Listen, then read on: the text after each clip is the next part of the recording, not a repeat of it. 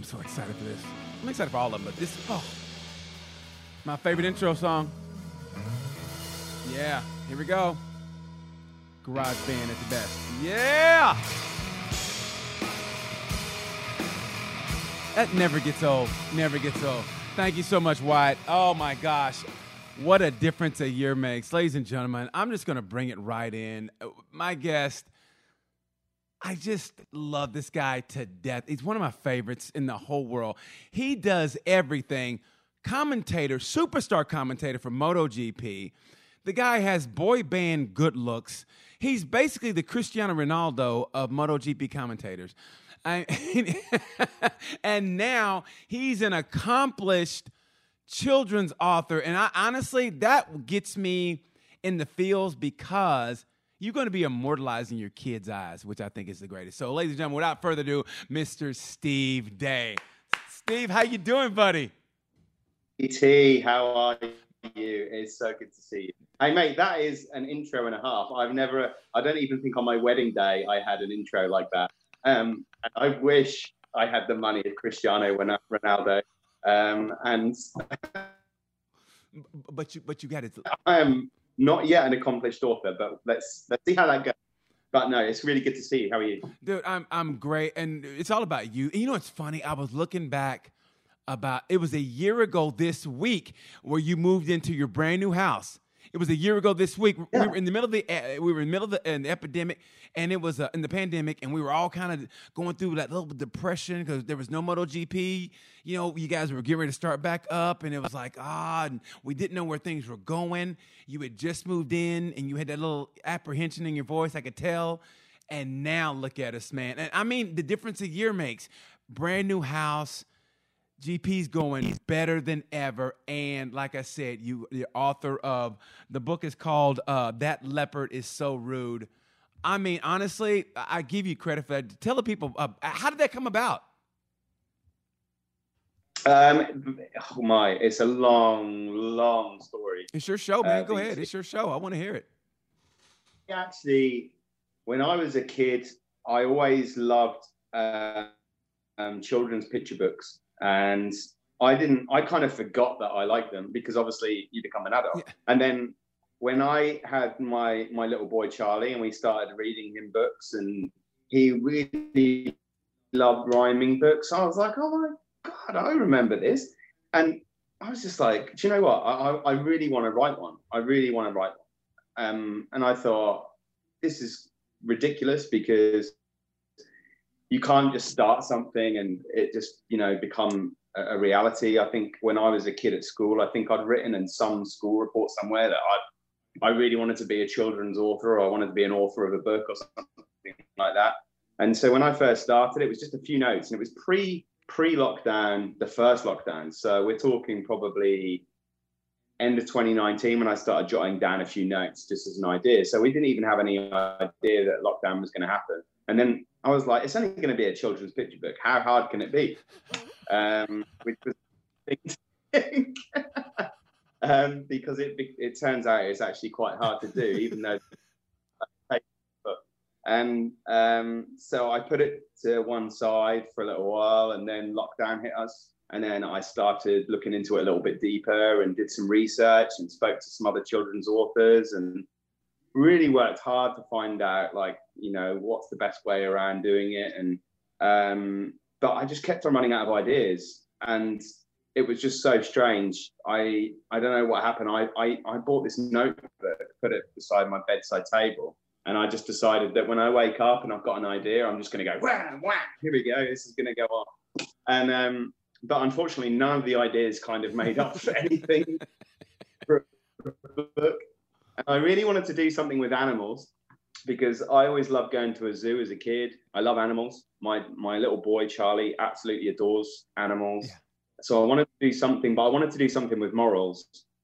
Something that was different, something that might be able to help kids grow up and understand things that maybe we didn't understand when we were kids. Oh, like what? Like for instance, like what? So, for example, without giving too much away in the book, I noticed when I was a kid, my mum lost her mum, and she was grieving, and so was my dad. And I never really understood what was going on because I was so young that it was just kind of one of those things where I was just like, I've lost my nan. But I was so young that I didn't really feel the emotion of it. And I didn't really understand why people were acting differently because of grief.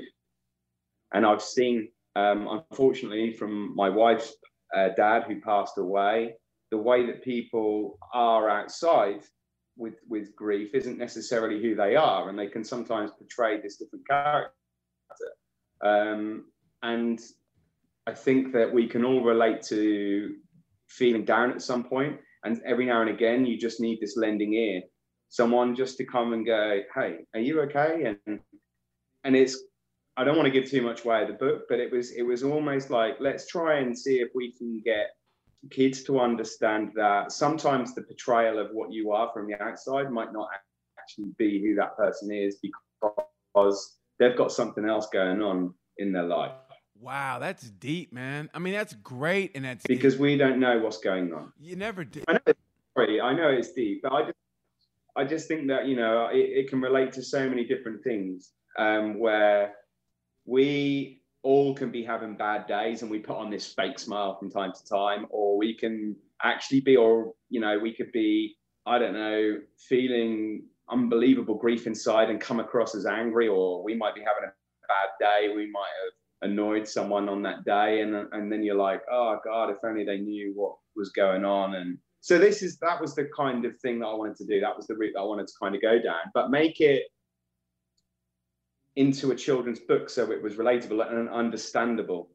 That was the main aim. God, that's beautiful. I mean, honestly, man, that's beautiful. I really love that, and it's so in tune with what's going on now, because more awareness is on mental health, which I think is great. I mean, that's long overdue. You know what I mean? And you hit the nail on the head. I mean, and it's like, and everybody grieves different, or when something's going on different. I mean, because me personally, I shut down in a different way. Like, I act like it doesn't happen, and I'll go about my business, and I act like it doesn't happen. It's a weird thing, but so everybody does it different. But I think that's beautiful, and how you process it as a kid also is different. You know, but that also, what happens in your childhood, it goes into your adult. If it's not checked when you're a child, it goes into your adulthood, and it affects your relationships also. Yeah, you know, 100%. I think it's really, really important, because when I was a kid, I read lots of children's picture books that did have a meaning that maybe I didn't understand when I was a kid. But as I slowly grew up, I was seeing a different meaning to the story. But back when I was a kid, so we're talking like, when I'm talking about reading picture books, we're talking 32, 33 years ago. There were no books that were kind of teaching kids about, maybe there are some uglier sides of life that we might need to recognize, but not kind of tackling it in such a dark way. You know, it's a good, fun book, and it's a heartwarming book. Mm-hmm. So I don't want anyone to get the wrong idea by any means. But I just think that there are so many issues that need to be tackled for kids, because we need to start from that generation upwards to understand so many different things, whether it's the way people are, whether it's mental health, whether it's equality, whether it's, and we need to start from the kids, because it's the only way that the world will change. But if you can do it in a way that is imaginative and is good fun as well, so that the book is engaging, then you know, it has to be a positive thing. That, man, honestly, that is so correct. I love that from ground zero. The only thing about that had me perplexed is that you said you probably last read a picture book 33 years ago. I thought you were like 21, 22. I mean, you don't age. I mean, look at you. I mean, I'm looking at you like you look like you just broke up with. You look like, you know what you look like, honestly? You look like you're going through your solo album, and you're like, I'm interviewing you about your new solo album because you broke up with your boy band. That's what you look like. Like, you know, like, yeah, I like the guys, but I've got to do my own thing. You know, that's what you look like. You like that lost member from Oasis, you know, that he's like doing his own thing, and you're like, well, I like Liam and Gallagher, but I just got to do my own thing, Mike. That's what it looks like. Well, what we can see is that I've got a reflection coming in at the moment, because we've actually got some rare sun in England, so I'm sunburned. Maybe the sun is making me look a little younger. I don't know. But no, you just have it. I know what you just have it. I know what you're doing. perfectly well how old I am. You know, I'm not 21. I am. I'm 37 and I don't use any moisturizer. No moisturizer at all. You were just blessed by the Lord. Wow. You were just a blessed human being. Great hair, the dream job, a wonderful family, no moisturizer, and you look like you're 21 if you're a year. Incredible. I mean, honestly, it's like, seriously, you're like, I don't know how much perfect you can get. You write a children's book, you're a family man. That makes women go, oh my God. I mean, seriously, you might be on the cover of People magazine as the most sexiest man alive. My phone. No, I've not got any messages. So, no. You think that? Only you think that? Nah, come on. No, you're making me blush. No, or is it the... But the great thing about you is, and back to the seriousness of it all, is that it's so true. And I say that, is that like, I think about the problems I deal with now because they weren't addressed when I was a kid. And I could easily brush it off to like, they just didn't talk about that when I was a kid or whatever. And my roommate has a kid, and I think of him because I'm thinking about ordering this book for him. Like, is there an age group that it particularly targets? I would say that you could probably start reading it to kids that are 2 years old because it's rhyming. And I've noticed, certainly with my little boy, he's 2.5, that anything that rhymes, he just loves. And if the pictures are good enough, he's into it. So he doesn't understand the meaning of the book, but I do genuinely believe that this book could probably go right up to 6 or 7 years old.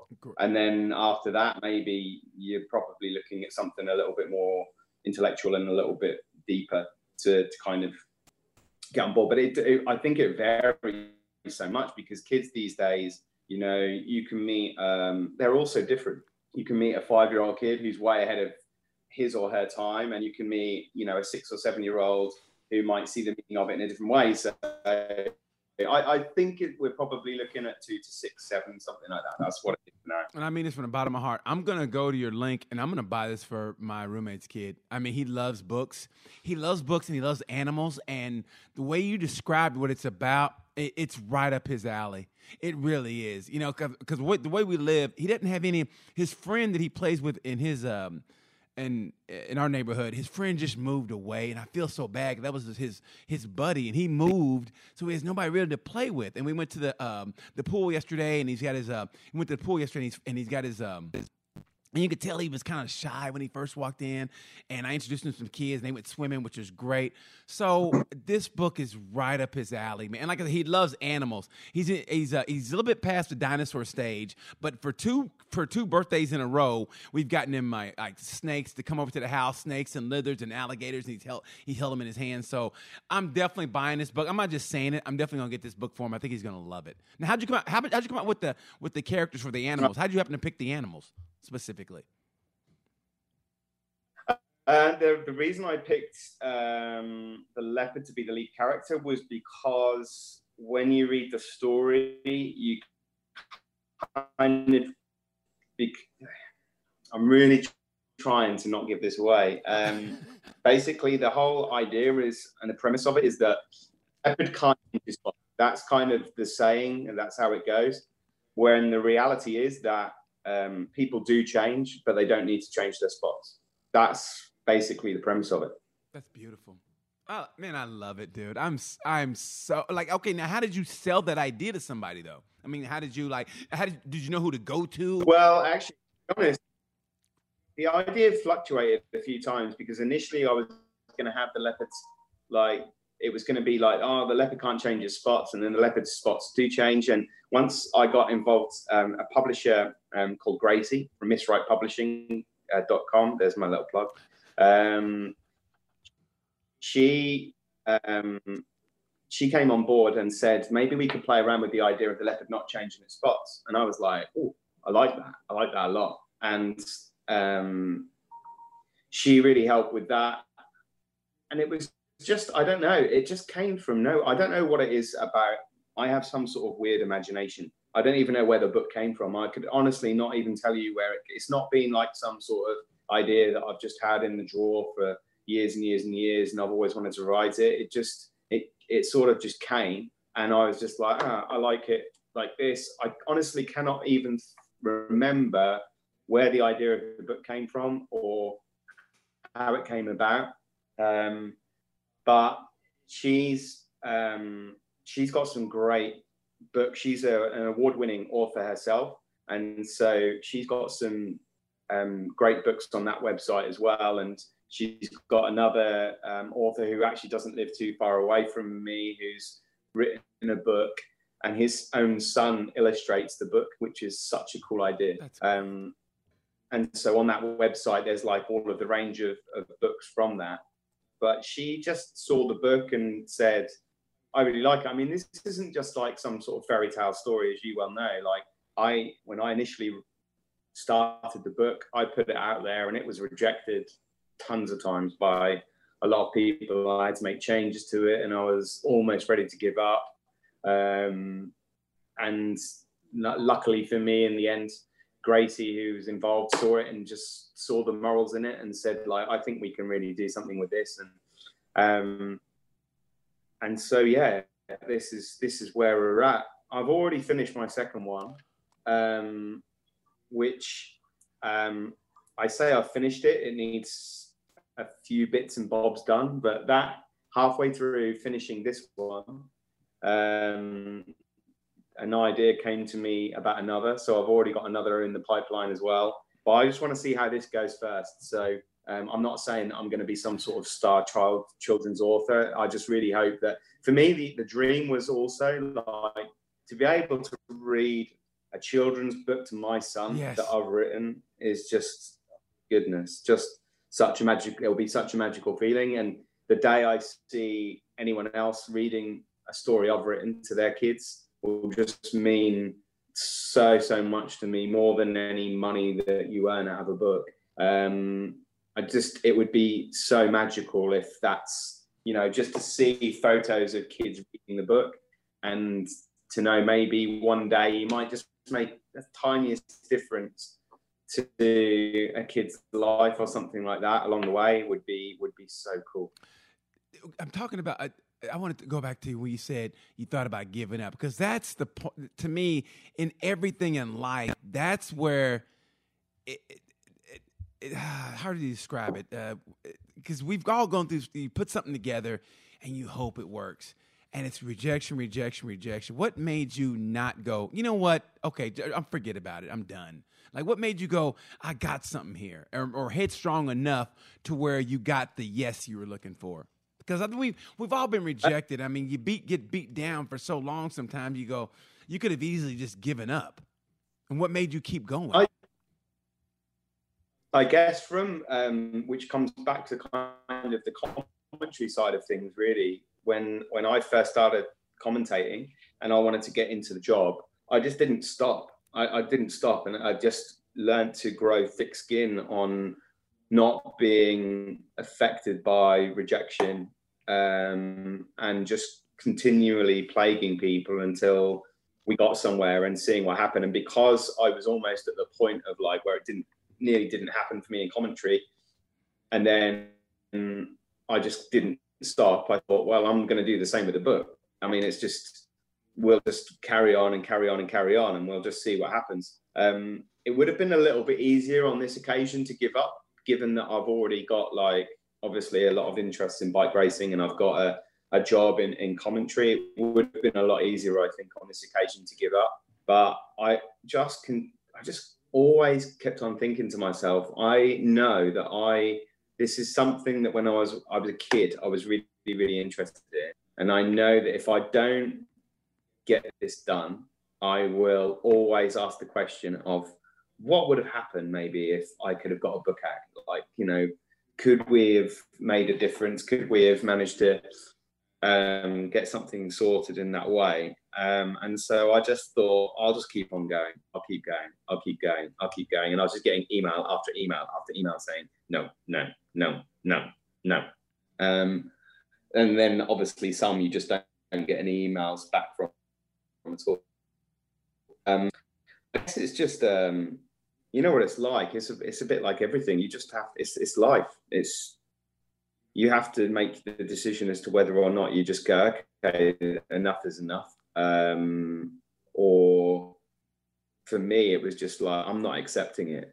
I'm just not going to accept. That's beautiful. That. Yeah. I just, I'm going to keep going because even if I have to pay for this book to be made and self-publish it myself, I'll go that route as a last resort, just because I want to try and do this. But I don't want to look back and go, I'm really upset I gave up. Yes. At the end, you never know when the final, it's going to be over. And I've always said, I always want at the very end, I just want enough time, if I can, just enough time that when that Grim Reaper puts his hand on my shoulder like a hockey coach telling the goon to go out there and beat somebody up, I go, yeah, okay. Like, I did everything I wanted to do. You know what I mean? And that's what it's about, man. It's just about just persevering when you believe in yourself. And that's what it's about, basically. Believing in yourself enough to know and being headstrong, go, no, I got some here. This is gonna do. And if I got to do it, like I said, if I got to do it myself, damn it, this is getting done. And that's what I love about it. But the most important thing about it is, does Charlie think it's a good book? Did you read it to him and he went, I've heard better? I mean, what was his reaction to it? Did he go, you know what, Dad, it's okay, but it's no Barney? He's oh, that's funny. He's obviously only 2.5 years old, yeah. So he can't. Luckily for me, he can't give me a review, but can't give me a scathing review either. I read out because obviously at this particular time when I read it to him, because the book is ready for pre-order, but it's not in people's hands yet. And so I've read him the book, and there's kind of like this go-to tone to it, and he enjoyed it. Good. And I'm not just saying that because he's my... Yeah, I mean, whatever, man. But yeah, okay. To be honest, he enjoys it. If no one else does, at least I know I've tried. Yeah. But my son will enjoy that book. Would it hurt your feelings if you came home one day and he was like your book was to the side and he was like reading like the Lewis Hamilton story, like, now this is a good book, and you're like, really? I mean, would it hurt your heart? And you heard him talking to his friends like, yeah, Dad did this book and it was okay, but this book right here, I mean, would it hurt your feelings if it's something like that happened? Well, that's the danger, isn't it? That like, if when he gets older, if this isn't a success, is if he gets older and he's like, yeah, my dad wrote a book once, but it was rubbish. Who knows? No, I mean, like, I hate arrogance, so I don't want to come across as that. I think there's a fine line between confidence and arrogance, and I think that I'm not even quite at the point of confidence. I'm really happy with the book. Overjoyed with the people that helped me produce it. The illustrator has done some magic work, and I tried my best. Like, I could not have done any more with this first book. And if it doesn't happen, then at least I know that I can, excuse the pun, close that book and go, I tried that. Yeah. It didn't work. And then it's closure. Do you know what I mean? It's just, It's done. But if, it does work and people are into it and things like that, then who knows? I've got some pretty strange ideas going on in my head for future books. So who knows what's going to happen? Well, not to be all sappy and sentimental, but like, did it really, really touch you like that? You go, like you said, whatever happens, that you did this for your son, and hopefully one day he realizes like the significance of it, that it was for you. I mean, of course he's too young to understand that now. He's going like, yeah, Dad, you got a book. Okay, cool. But when he does get older, he goes, wow, Dad kind of did that for me. Like, did it hit you in a way that was like, were you overcome with emotion, or has it even sunk in yet? It definitely hasn't sunk in yet, because it's just been so busy in the lead up to the launch of the book that I haven't really had a chance to kind of take it in. And it's just been, there's been so much going on that I haven't really kind of taken it in. And also, I remember me as a kid not really appreciating my parents for what they were until I was a lot older. So I'm not expecting sort of anything to happen in the next couple of years. I think he's probably going to go through a stage where he understands that I've written it. And then there might be a stage where he's embarrassed that I've written it. And then maybe ultimately, hopefully one day, he'll say, do you know what? That was really cool.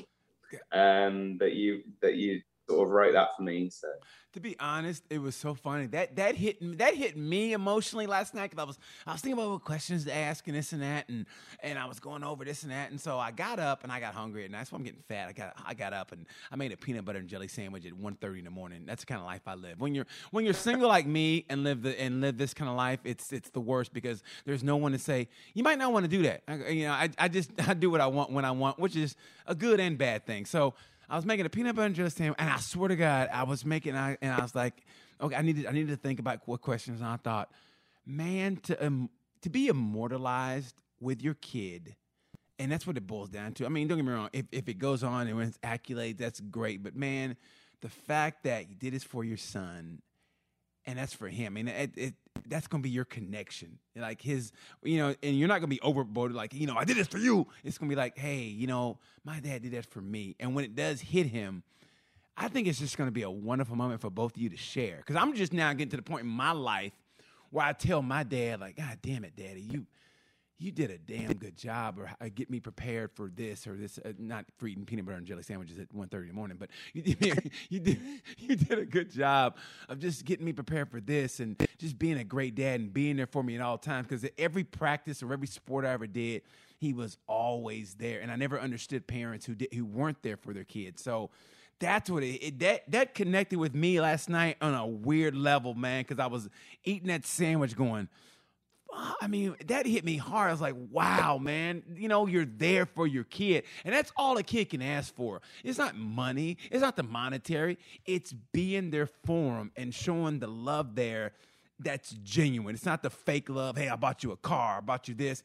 It's being there for them when they needed you. When, every sport, if they suck at a sport, it doesn't matter. You're there at the practices. You're there at a birthday party. If not, you could FaceTime or whatever. So the fact that you wrote a book, Jesus, man, it hit me on a weird level, man. And I mean that from the bottom of my heart. That's when I went, wow.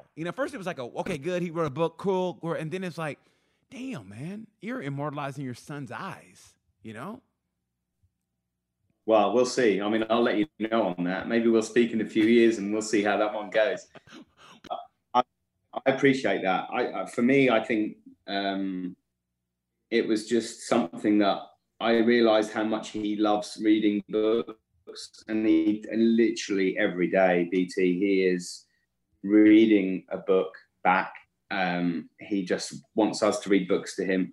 And I earlier on was getting some of the social media posts ready for some of the book launches and stuff like that. And he immediately took interest in the animals on the picture. And I was like, yeah, come on. Because I know that he'll be interested in the pictures for sure, but I didn't illustrate those pictures, so that's down to a guy called Brandon Atlas, who I owe a lot to, because he was a genius in terms of reading my mind as to what I wanted. I'm just hoping that he likes the rhymes. If he likes the pictures and not the rhymes, then I'm in real trouble. Well, you got the rhymes. So basically, if you got rhymes in the book, could there possibly be a Steve Day rap album coming out? Maybe. No, absolutely not. Well, you never know. You can go down that. You might be the Drake of MotoGP. We never know. I mean, it could be like, oh my God, Steve Day's got a rap album. I'll let you into a secret. I can sing, and I do like to sing, but I don't sing rap, and I'm not singing live on this show either. So don't even you can get that idea right out. No, listen, I'm not going to go there, but like, what do you sing? Or just add, what do you sing though? What do you sing? And what do you like as far as singing? I like singing anything, to be honest with you. I love singing anything, any era, 70s, 80s, 90s, modern day. Queen is my go-to. Queen is my passion. Okay, favorite Queen song? my favorite Queen song is actually Love of My Life. But my favorite one to sing is Bohemian Rhapsody. I go all out. Okay, give me just a couple bars. Come on, just a couple bars. Uh, Bro, you give me a couple bars, I'll give you a couple bars of my favorite song, which nobody knows. Nobody knows my favorite song. Listen, out of top 5 songs, my all-time favorite, there's one song that nobody knows, okay? My favorite song of all time is Sympathy for the Devil by the Rolling Stones. That's my favorite song of all time. It's the greatest song ever to me. Second is Just Like Suicide by Soundgarden. And third is Ode to Billy Joe by Bobby Gentry. If you ever get a chance to hear that song. Yeah, no one knows that song. No one knows that song. It's a movie back in the early 70s. I was in the YMCA learning how to swim. That's how long ago this was. And I remember hearing that song going, this song is incredible. I mean, I was an old soul. But I was like, listening going, this is a great song. And I listen to that song and no one knows it. I'll go to like karaoke bars or piano bars and I go, play Ode to Billy Joe. And they go, oh, we don't know that song. And I go, oh. And I'll walk out, make them feel bad. But yeah. That song's one of the greatest songs ever. So just for a couple bars, just sing a Bohemian Rhapsody. Just a couple. A couple. BT, this is not happening. No way. No. Not this one. Maybe on a future chat that we do, or maybe when we see each other next, if we're in Pete's Piano Bar in Austin or something like that, we'll see where it goes. But definitely not today. I you for trying. I really do. And you're deep. And you're deep in your cups. And we might sing together. Yeah, exactly. Why not? I want us to do a duo. If we did a duo? What song could we do if we did a duo? I don't know. But I'm literally into any song. So nothing cheesy. Nothing like you name one. Nothing like Ebony and Ivory by Paul McCartney and Michael Jackson. That's too cheesy. Ebony. No. Let's do a kick-ass song, you know? No, here's what we do. Jimmy Barnes and NXS. Remember that song they did? It's gonna be a good time tonight. Rock and roll music gonna play all night. Remember that? Remember that song? Take long. Baby. Remember that? No, I don't know the actual words, but you remember that song? Yeah. Well, hey, mate, I'm up for this. So if we know we're going to be near a karaoke bar sometime soon, and let's hope that the world opens up again properly soon, we'll do it. We're gonna do Sweet Emotion. I'll be Stephen Perry. I'll be Steven Tyler. You be Joe Perry, and we'll do that hug, you know, and we'll sing like Sweet Emotion. Why not? I'm definitely a few more cups in me in order.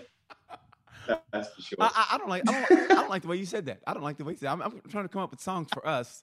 You know, maybe cut a record together. You know, and you're laughing at me. You're laughing at my dreams. You know what I mean? I mean, what if I would have did it about your children's book? You know. I've today launched a children's book. I'm not about to launch a music career. I have time for that. But hey, we're on to something. You got the boy band good looks and the hair. Why not go all in? Plus, you got a cool black friend, which is me. Dude, I'm telling you, bro, the future is yours, Steve. The future is yours. we could start social media, I think. Genuinely. I'm actually not even... I know that I'm going to go to sleep tonight and I'm going to be thinking of duet songs. And I'm just going to be messaging you going, I've thought of one. Here we go. I love it. I planted the seed, which is great. That's all I wanted to do, bro. That's all I wanted to do. And like I said, man, how great is this now that we're talking in that, like a year ago, I was like, kind of depressed. But the great thing about this pandemic is it made, you know, like I was able to start these podcasts and you were able to do that book, you know what I mean? And then we saw the changes in GP. Now, what changes did you see in GP during the pandemic? I mean, obviously, yeah, the lockdown, there's nobody in the paddock, but what changes did you see, or did you see any within the riders? I think in general, everybody in the paddock looks more stressed. They look more nervous. They look more anxious.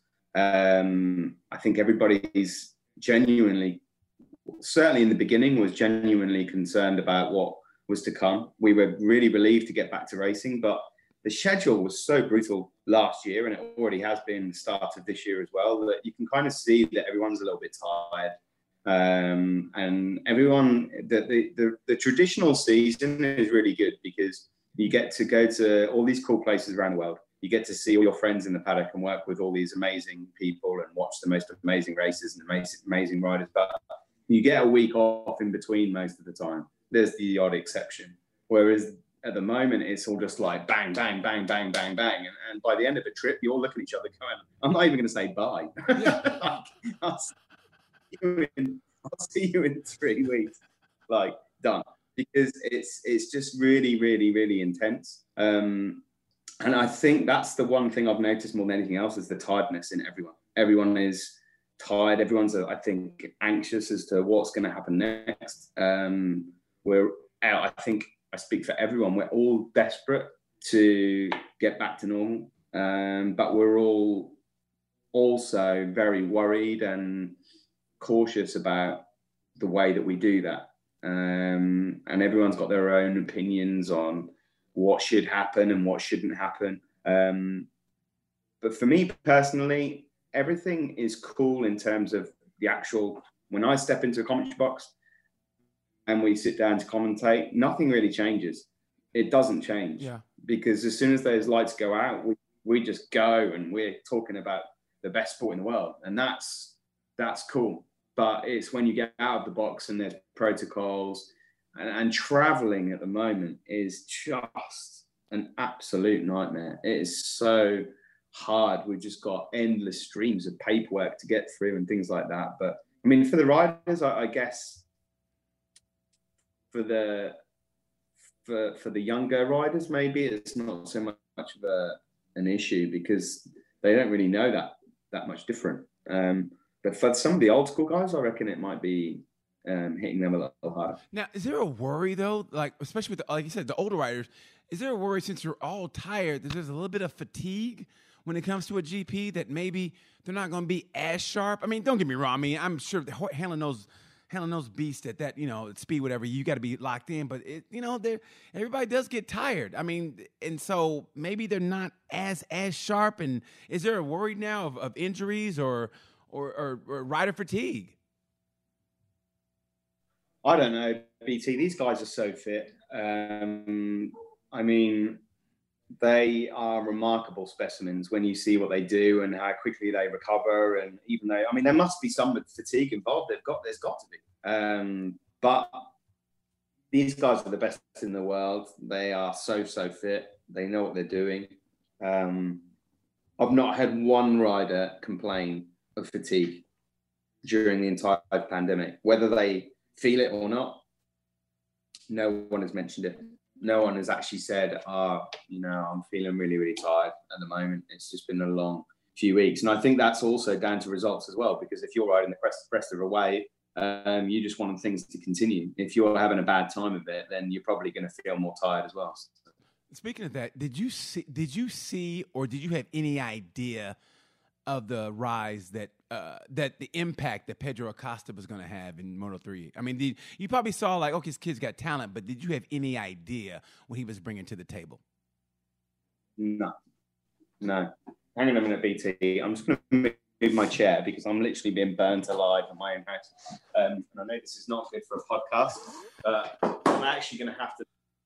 I'm English and I am pasty and I am burning. I like that. Look at you. There's the wife. Tell her I said hello. There you go. She's going to pop and scream. Hello, love. How are you, love? How are you? Hey. I want to ask you, what is it like to be married to this male supermodel who actually writes children's books, and now he's got to be one of the top 5, seriously, one of the top 5 sexiest men of all time. He's probably going to make the cover of People magazine. And when you're a family man... What can I say? No, listen. When you're a family man and you write children's books, and like I said, family man, children's books, and look at his hair. Look at his hair. How do you do it?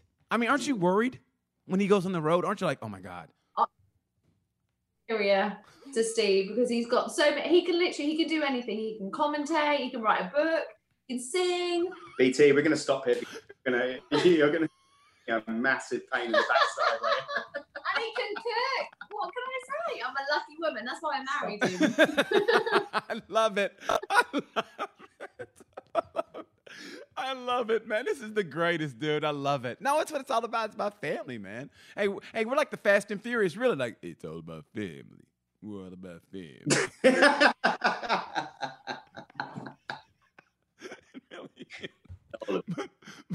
but back to Pedro Acosta. No, did you see that? Yeah. Did you think he was going to have that kind of impact coming in? No, not at all. No, I think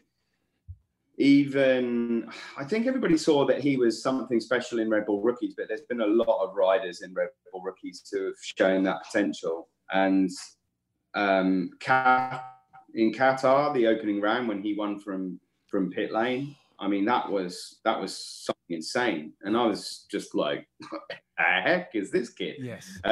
Like, I knew, but I didn't realize he was that good. And even now, just watching him, he doesn't look like a rookie on the bike. No. He looks so comfortable. He looks so in control of what's happening. He doesn't look flustered. He's not bothered if he doesn't win on a certain day. He knows what he's doing. He's a very, very talented young man. So I definitely did not see that coming. It's just another one of Aki Ayo's amazing machines, isn't he? That's coming through, that he finds them. He's got something really, really special, but it's really, really important, I think, not to get carried away from a fan perspective as well as from his perspective as well, because it can unravel, and I really hope it doesn't. Yeah. But you have to make the right choices, and you have to be consistent, and you have to keep your feet on the ground, because it would be really, really easy for things to spiral. It can do so quickly in sport in general.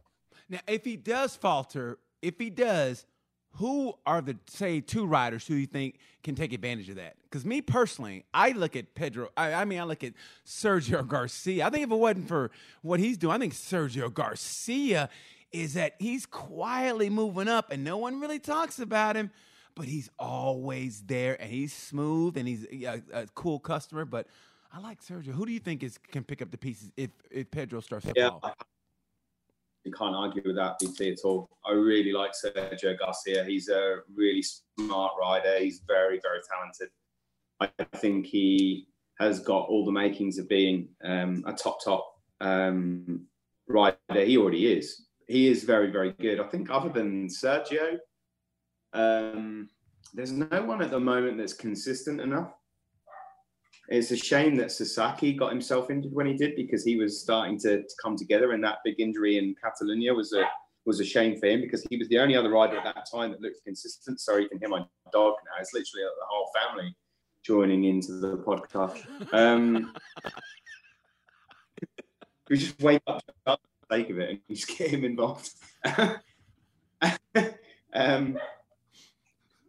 And yeah, there's a lot of other riders who I think that are supremely talented, but they just haven't been consistent. Like on some days, Dennis Foggia looks like an immovable object, and then I cannot understand his inconsistency, because he looks so talented one day, and then another, you're thinking, where is he? That George Michael looking son of a gun. Well, I tell you, when he's on. Tell me he doesn't look like George Michael. When he's got his little 5 o'clock shadow, he's got that 5 o'clock shadow, and he's got that chest tattoo. Like, even Aaron Canette's like, wow, nice chest tattoo. Even he's got that chest tattoo, and he's right, like, he looks unstoppable. And then some days, even his own team is like, hey, oh yeah, where's Dennis? I mean, seriously. Some days you go, is he even racing? But when he's on, he's the only one, when he's on, you can tell, because he'll get that maybe 2-second gap, and they'll reel him in. Then he'll put like a second gap, and they'll reel him in, and then you go, he's gonna win, because it's like he's playing with them. But when he's on, he's on. But when he's not, he's like, when he's hot, But when he's cold, he is ice cold. He's like a polar bear's toenails. He is ice cold. I mean, I can't figure it out with that guy. I really can't, man. It's like Dennis, man. Which Dennis is gonna show up? he's a really, really cool character, and I think that he has got a lot of potential. So I don't understand that either. But now you've just planted that George Michael seed. I'm in trouble now. You're gonna hear Careless Whisper's dropped into the commentary in Austria for sure. It's all coming out now. I hadn't even seen that before. I do. He really does. I see everything. I see everything. I see things you don't see. I see the things you don't see. So you have to be professional, but I don't. I don't. But I see that though. The guy is so talented, but then some days he just disappears, man. And there's one writer I'm going to ask you about off air because I know you can't say about this on air. There's a writer I want to ask you about in Moto3 off air that I can't even word it to be nice, but we'll talk about it differently. Man, you know what? Okay, here. Okay, I'll be nice about it. Like, you're gonna no. Go on.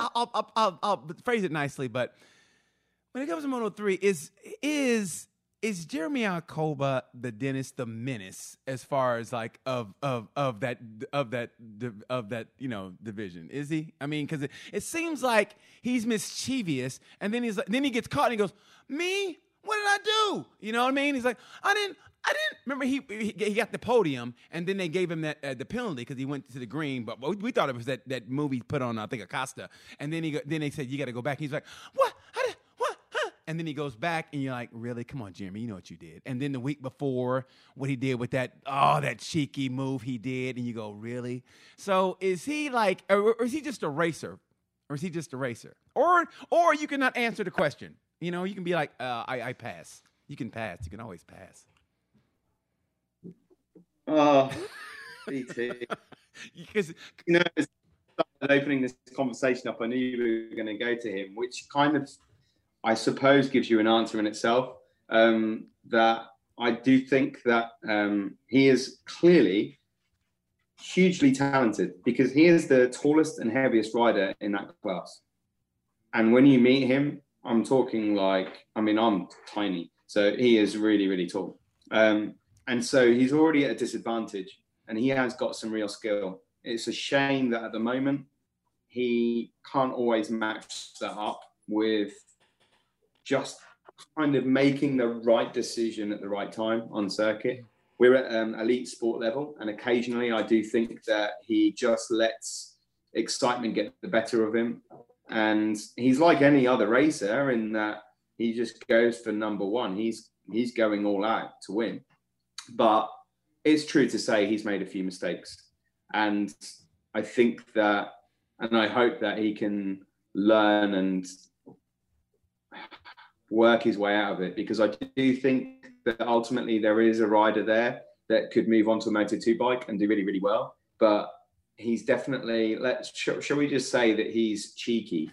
And that's about as far as I'm going to go. Well, of course. I mean, I don't want you to lose your job. But if you do lose your job, and you already got one, you already have one as a children's author, and I'll just step in and I'll just, announce MotoGP. How about that? And moving on to GP, what great timing in that Pedrosa is going to get the wild card in Austria. What do you think about that? What are your thoughts on that? Well, it's great to have him to because I didn't think he was actually going to race again. I really didn't. I thought it would be test rider role anyway. Danny Pedrosa, in my opinion, is one of the most talented riders that has ever graced MotoGP. Probably, arguably, along with people like Randy Mamola, the best to have not won the World Championship. He was a genius and just so unfortunate on so many occasions. And I think that what he's done to help KTM develop their motorcycle is he deserves the chance to race. And I'm glad that he wants to, because I'm sure that he was given the option to. We don't know that, obviously. But I think it'll be great to see him out there. I just hope that people aren't expecting the mountains of Styria to be moved by the fact that he is coming back. He's 35 and he's been sort of testing an awful lot of new stuff for KTM. He's going to be a bit race rusty. There's no doubt that on his day he was unbelievable. But I just can't believe in my head that there's going to be some sort of fairy tale story. And I hope that people aren't clinging on to that dream too much, because I think it'll just be really cool to see him out there. Yeah. I think if he's inside the top 10, it's a great result. If he's inside the top 5, you'll know about it from the commentary box, because we'll be making some noise. But I honestly don't think that on paper at the moment, it just doesn't seem achievable. Yeah. It just doesn't seem achievable. But in general, I think he'll be on the pace. He'll be not far away. And it'll just be really, really cool to see the number 26 back on a MotoGP bike again, for sure. What's the biggest surprise this year in MotoGP what's the biggest surprise? I was going to say that would give you a lead in, but who's the biggest surprise in MotoGP this year on a positive note? You go, wow, I didn't see that coming. Let me think. I think that in a way, Johann Zarco is probably the biggest surprise to me. I thought he'd be competitive, but I didn't think he'd be, actually contending for the World Championship, and on the podium as regularly as he was. And I think he deserves an awful lot of credit because his career could have been at an end a few years ago. Yeah, he's probably the biggest surprise. I've got to be honest though, when I look at the World Championship leaderboard at the moment, there aren't that many huge surprises to me based on how we started the season. I think that Rins not being there it may be a bit of a surprise on a negative note, because obviously he's had his injuries and things like that, but this was a big year for him. But I do think Suzuki's will come on stronger in the second half of the year, but there's no huge leap out surprise for me at the moment. What about you? Miguel Oliveira consistency, because I thought going into Portimao he was going to do something. I go, wow, he didn't. And that new chassis came, and he was like a brand new man. And I'm talking like, granted, it wasn't the same Marquez, but the way he was coming after Marquez in the Sachsenring, I thought, him. I think Miguel Oliveira, to me personally. And it was weird watching that race, man, because I wanted Mark to win so bad because what he went through. And the way Miguel was coming, and he had that confidence. Once you get that confidence, man, it makes all the difference in the world. And I'm not going to lie, man, I cried like a baby that race. I literally was boo-hooing because what Mark had gone through, and I just remember, bothering Mark when he was in 125s. And I knew him, he's always spoken to me, and I always felt like I grew up with him. And I want him to win so bad. I know what he's went through. I know he's still in pain. And the time was coming down, and I go, he's hunting Mark down. And it's weird to watch Mark go from hunter to be the hunted. You know what I mean? I mean, don't get me wrong. Yeah, they hunt him when he was healthy. Yeah, he and Dovey, whatever. But it's different. He was healthy, and it was a good. But it was like, he wasn't 100%, and Miguel was coming. I go, no. I think he brought it down to, less than 0.2, and I go, it's over. And I think he got it down to 0.8, I think, at one point. And somehow Mark did it. And I mean, you have no idea. I literally cried like a baby. I was boo-hooing. I have no problem saying that. I was boo-hooing in my room, crying out loud. I'm glad my roommate was gone for the weekend. I literally was crying out loud. I don't know how you guys did it, man. So I'm going to say Miguel Oliveira. That's the one surprise. And I mean, this second half of the season, man, if they keep up with the improvements, this guy could be a problem. I mean, I think he's maybe a little bit behind, but you never know in racing, man. Something can happen. I mean, God forbid. There's always, everybody has that one bad race. They don't finish for whatever reason. And it's racing, man. It's the racing business, so you never know. So I'd say Miguel Oliveira, definitely. Yeah, I mean, he was, once they got that new chassis, he's a machine, Miguel Oliveira. He's so fast. And I do think that Binder is coming as well. He's always about a year behind Miguel in terms of the progress when you look through their careers. But we're going to Austria next. And honestly, both those guys have got really, really good chances of podiums. And for Miguel, definitely a double win could be on the cards. I mean, and you just never know how quickly a championship could be turned around. So I would definitely not discount Miguel from proceeding to the championship. I do think that it's open in a way that there could be maybe 5 or 6 different guys that could win the championship, because I do think that Mir will come stronger if they find a little upgrade. I really do think he'll be there. He's just such a clever rider. Yes. But at the moment, they are going to have to find something really special to stop Fabio, because he has got something a little bit different this year. And you know, it's funny. Last year, because I looked over the tape we did last year, and we talked about that. We talked about, Fabio's got to get that win and the pressure he's going to have for being a factory rider. And he just exceeded everything we talked about it, because it was all circumstance. Last year, we were talking about what does he have to do with that pressure. It's going to be different. And he shot that like an Evel Knievel jump. And he just went, and he's far exceeded all the expectations, man. And he's got that confidence. He's got that little swag. I mean, he's still a great dude as far as I can see. He's still a great dude, funny. He still seems kind of, like very gracious. But, man, he's got that little swag to him when he talks, and he's got that when he's on the track, and he just looks so confident on a bike. He does, yeah. And the most important thing is that recently some of the bad days have still been seeing him on the podium. And that is the biggest difference. But he's still young. I mean, he's only 22. Oh, it's ridiculous. Yes. And he's constantly learning, constantly gaining more experience, constantly learning about himself and how to adapt. I think he's been seeing sports psychologists to try and control his emotions, because he used to have a bit of a temper and he used to wear his heart on his sleeve too often. But I think just a mixture of everything is just working out really, really well for him. And he is still such a laid back, cool guy. He's really, really pleasant to talk to. You would never think when you meet him out of the paddock that this guy's the world championship leader at the moment. You just wouldn't. He's really friendly, really approachable.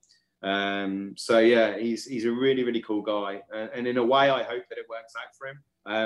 But as a neutral from the commentary perspective as well, I want it to be exciting. So yes. I want to see who the next challenger is, Well, speaking of that, I mean, I will be remiss not to mention it's a situation, the Rossi situation, because we know what kind of season he's having, but there's also respect that has to be put on his name because of what he has done and what he's accomplished. And it's not like it's just one of those things. And it's hard to talk about him, but it's like, what do you think? Do you think he retires, or you think that he's like, it's one of those situations where like, it's hard to say this is it. And, it's like, I don't know if you've ever seen it before. People retire, they can't get the words out like this is it. I mean, they really can't, because they still love it, but they know that moment is gone, and it's hard for them to accept it and to move on. So what do you think of that whole situation and what's going on? What's your thoughts on that?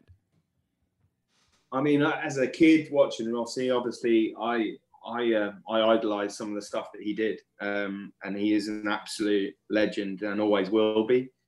I do not think that whatever he does in the latter stages of his career will ever affect his legacy. But it's hard to watch.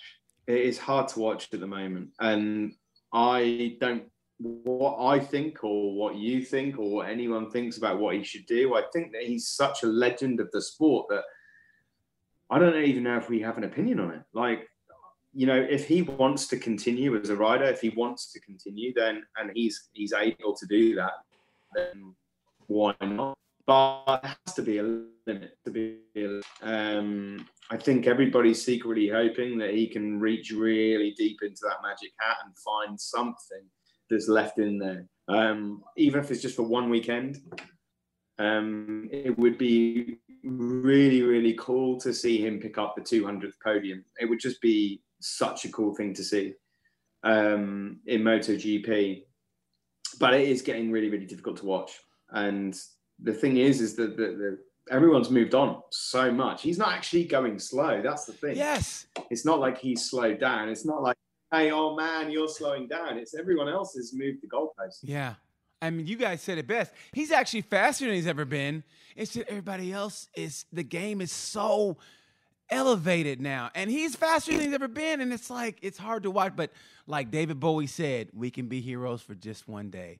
And that's what I want. And I think that will be the second cry I will have. And I lie to you not. If Rossi gets a podium, I will cry. Because the only other time I cried before the Marquez victory was when Rossi outlasted Marquez in Assen. When he first came back to Yamaha, when he, begged for forgiveness for Lorenzo, he came back, and I thought, oh, this young gun Marquez is going to get him, and he never got him. And Rossi won. And I remember I cried on my bed that Saturday morning. I was so happy. I remember I had a girl over too. She said, "What are you doing?" You don't understand. But yeah, I felt like Rocky. You don't understand. You don't understand. But that's what it was like. I cried. Listen, we are almost done, but I want to go to some true and false questions, real quick. True and false questions for you, Mr. Day, and it's gonna be some fun stuff. So true and false, and you don't have to get into deep detail. It's just fun stuff. So true or false? Will we see Zarco do the backflip this season, the second half of the season? Will we see a Zarco backflip, which means he won a race? True or false? Ooh, false. Oh man, you brutal. Marquez will finish the season in the top 5. True or false? Right now he's sitting 10th. Right now he's sitting 10th. Good one. He's only 10 points. True. He's only 10 points behind Bender. Oh, you say true. Okay. I like this one. This is one you can tell I really wrote this one. Okay, no names. True or false? No names. Is there a rider that you don't care for because they don't care for you when it comes to like a presser? That you both kind of like keep it on a professional level, but you know they don't care for you, so you don't care for them. No names. Oh my goodness. No names. Just true or false? False. Okay.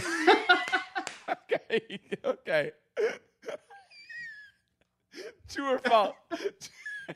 True or false? Vinales will be with Aprilia next year. True or false?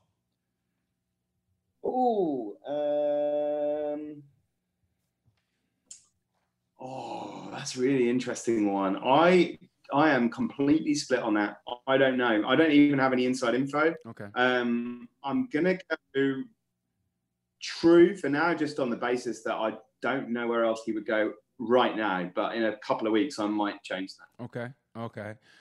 True or false? Simon Crayfire's cooking is better than it looks on Instagram, or it tastes better than it looks? Both. True. Okay. Just checking on that. It is amazing. No, it looks amazing. It looks amazing, and it tastes incredible. Okay. Honestly. Okay. And what's the worst hotel? I'm not kidding. Okay. It looks good. And what's the worst hotel you stayed in so far on the MotoGP? Oh God. Can you tell? You can't tell. If I'm going to get in trouble for saying, we're really lucky because we do get put up in some nice hotels, and so it would be unprofessional of me to mention any that I don't like. I'll secret message you that one. Mike, I think I made you laugh more on this one than anything. I've embarrassed you. I made you laugh, but I met your wife.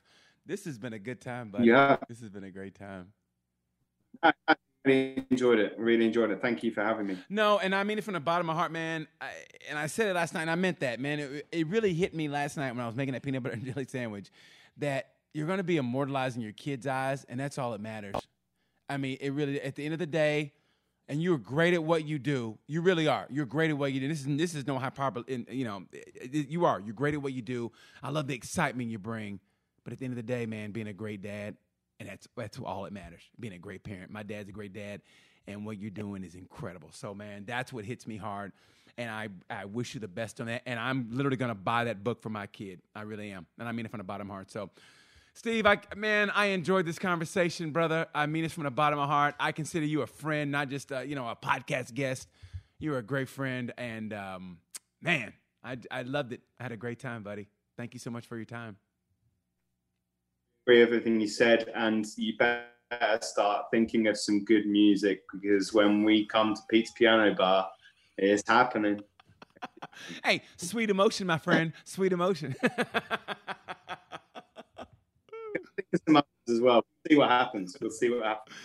Steve Day, ladies and gentlemen, on Tales from the Gemini, one of the greatest guys ever. Get his book. It's called, That Leopard is So Rude. That's his children's book. It's coming out. Go to his bio, Steve Day, on Instagram. Click the link. Buy the book for your kids, even for you. Who I don't care. Just get the book. Seriously, it's a great children's book. Steve's a great guy. Steve, thank you so much. Appreciate you, buddy. And like I say around this time, you know the word. Peace.